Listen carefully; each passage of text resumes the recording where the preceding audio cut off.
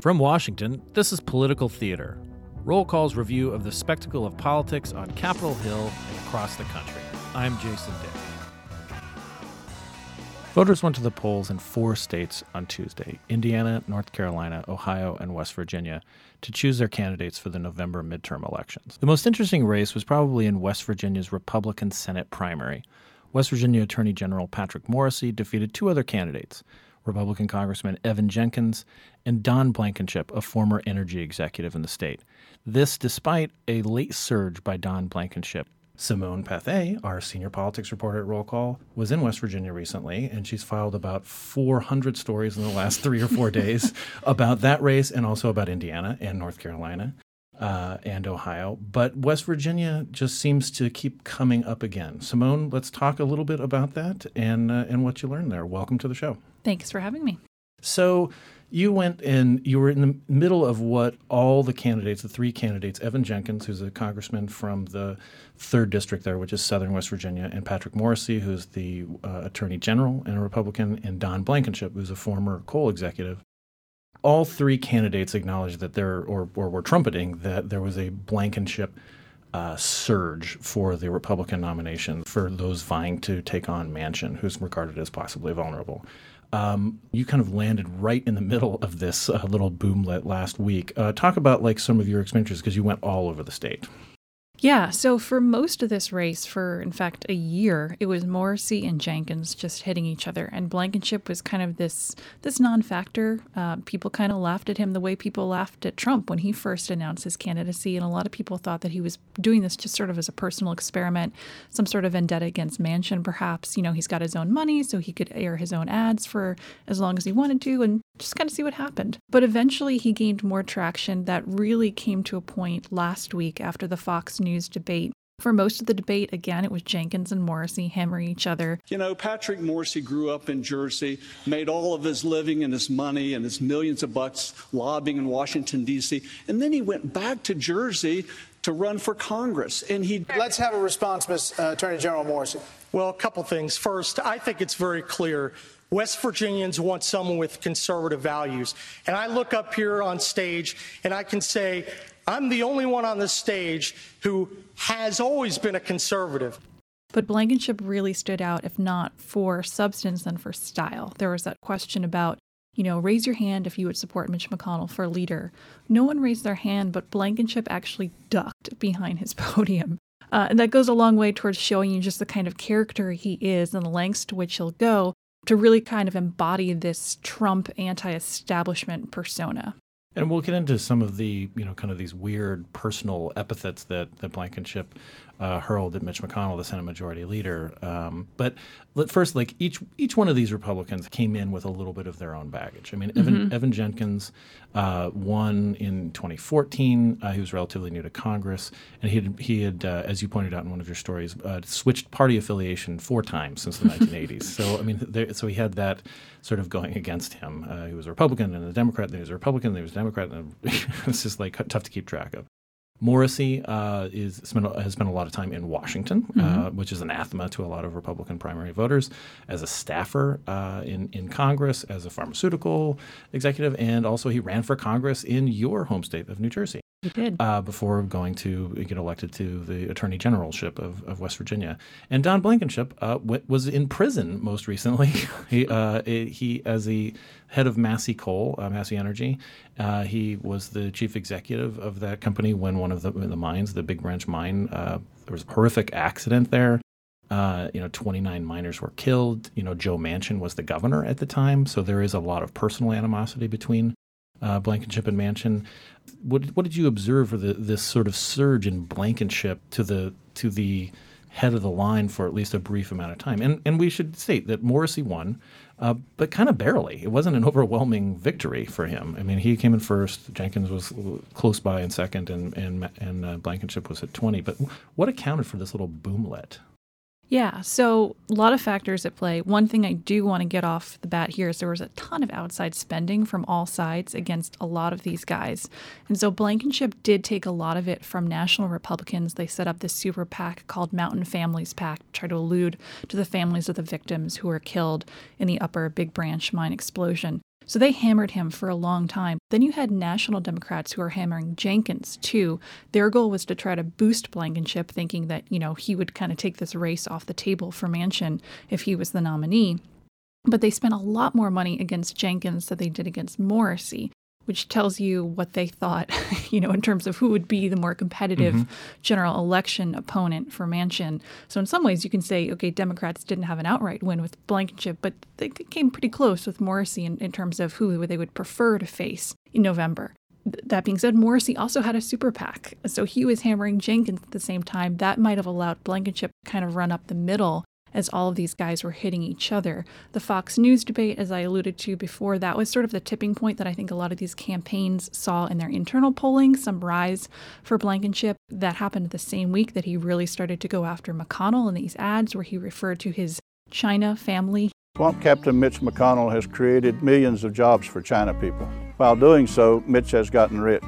In fact, his China family has given him tens of millions of dollars. He doubled down on that when I asked him in Bluefield, West Virginia last week, what he thought about using a racist tone. And he told me, well, it wasn't racist because he wasn't using a quote-unquote race word. We're confused on our staff with how can it be racist if there's no mention of a race?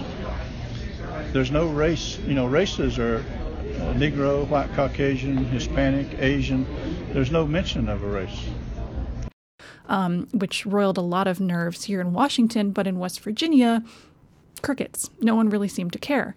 I just wanted to point out that the reason that this came up with the China family is that Mitch McConnell's wife is the Transportation Secretary of the United States, Elaine Chao. She was born in what is now Taiwan. She immigrated to the United States. Her family was born in China. And there was this just this real weird animosity about it toward from Blankenship towards McConnell, knowing that if he was going to ever get into McConnell's skin, it would be that way. And there's also these references to Cocaine Mitch, because on one of the Chow family's shipping runs, that somebody was busted for cocaine. I mean, not really much of a relationship to Mitch McConnell, but does that matter in a 30-second ad? So all this sort of brought up this little boom, right? I mean, and he was able to capitalize it again because of who he is. I think random third candidate X necessarily wouldn't have had the same lane opening that he did, but everything that we kind of criticized in Washington, the low budget ads, we're talking really low budget, the racial slurs, the idea that he told me that he didn't have scientific polling, which was not true at all. He was paying a very well-respected pollster in Charleston. But all of that is really appealing to a lot of people in West Virginia who are very anti-establishment. It took me a long time to try to understand why West Virginians, why coal miners would be supporting this guy who was, as you said, imprisoned in connection with this very deadly explosion. He blames the government. He blames the Mine Safety and Health Administration for causing this explosion. And for a lot of people, I think that is an appealing narrative that, you can blame Manchin for that. You can blame Obama for that, for regulations that might have backfired.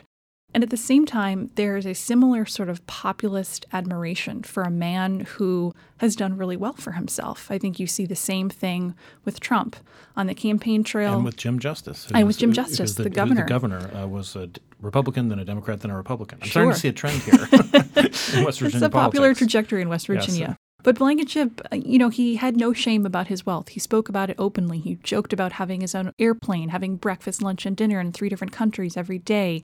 And crowds would eat that up. One thing was that you can't drive to another. You can't drive across the ocean. So of course he joked that you can't drive across the Pacific. Right. And one moment that really stuck out to me after he made that comment was a man in the crowd who was a supporter said, "I've never gotten a paycheck from a poor man, so don't be ashamed of your wealth." So there's the fact that he was a massive job creator in West Virginia, but he's also achieved this status and wealth that a lot of people who still think that the American dream is something admire.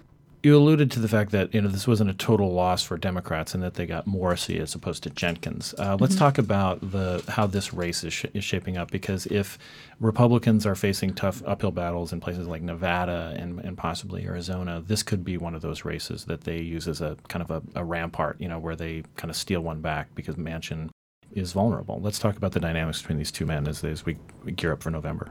Yeah, totally. I mean, in a state that Trump won by 42 points, this is a huge target for Republicans. I mean, no matter who their nominee is, they're certainly going to go after him with Morrissey.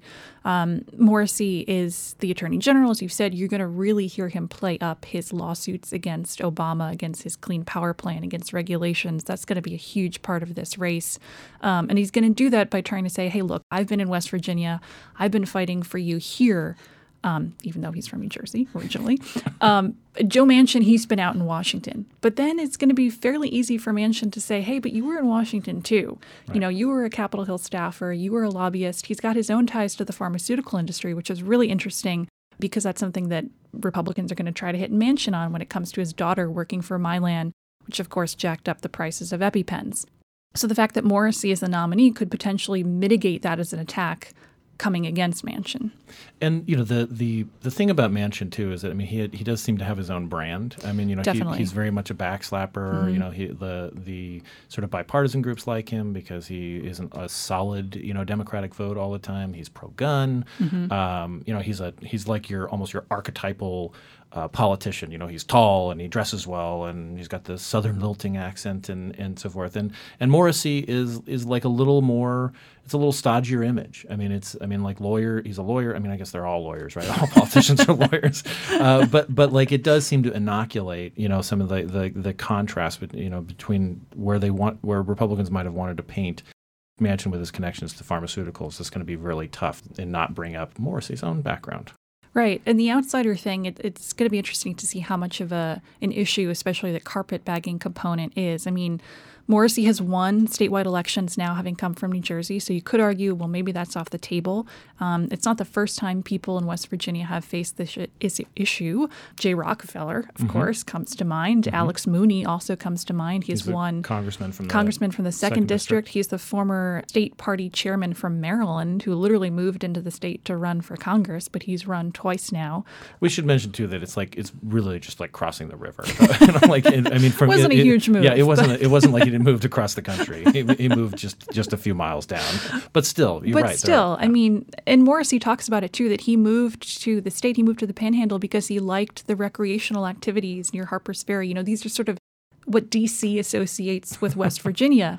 Well, that's where you have your second home. Manchin, with a grandfather, I think it was, who was a coal miner, is able to paint a little bit more of a West Virginia story. Yes, he's been in Washington, but he was still governor, so he has that statewide name ID going back even before he was in Washington. West Virginia, I mean, we mentioned this at the top of the podcast. It seems, I mean, it's a small state. I mean, there are 5 total people in the congressional delegation, 3 House members, 2 senators.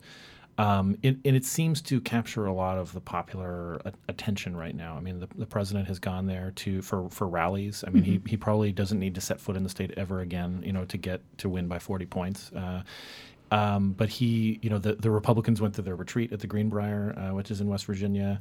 I mean, it is fairly close to D.C., but there is this, I mean, so much of our debate about the future of the coal mining industry or things like that, it seems to bring into account West Virginia. I mean, we, on a previous podcast about the heroin epidemic, it was set in Huntington, West Virginia, and we talked to the fire chief in Huntington, Jan Rader. Why? What do you think is? Why does West Virginia have this hold on us right now? I mean, it's one state of 50, but we seem to be going back there a lot. That's a great question. I think the state on a whole is certainly down on its luck in terms of the opioid crisis. As you mentioned, jobs. You're seeing a huge transformation in the economy. There's some statistic, I'm going to get this wrong, but 40% of the coal jobs, I think, actually disappeared between like the 40s and the 70s.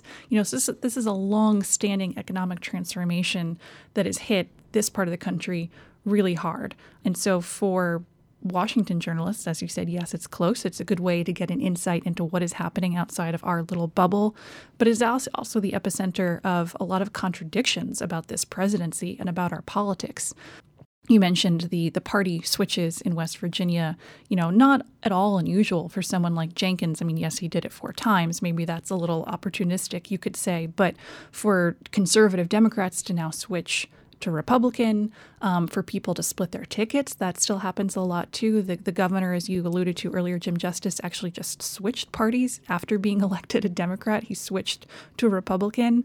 So you've got people who are not doing so well, but they are still very much enamored with the president, who at the same time is interested in cutting a lot of programs that benefit the people in this state. So when it comes to trying to understand why people support Donald Trump, especially people who on the surface would seem to suffer under his policies, I think this state is a pretty good place to try to pick that apart. Well, thank you very much, Simone. This is going to be a pretty interesting race to keep track of. It is a hotly competitive one. I'm Jason Dick. Thank you for joining us. You can subscribe to this podcast on iTunes, Stitcher, and on NPR One. And please rate us on iTunes. For more on this and the several stories that Simone has written about this race and others, especially on Tuesday night, visit rollcall.com or find us on Twitter @rollcall. Thank you for listening.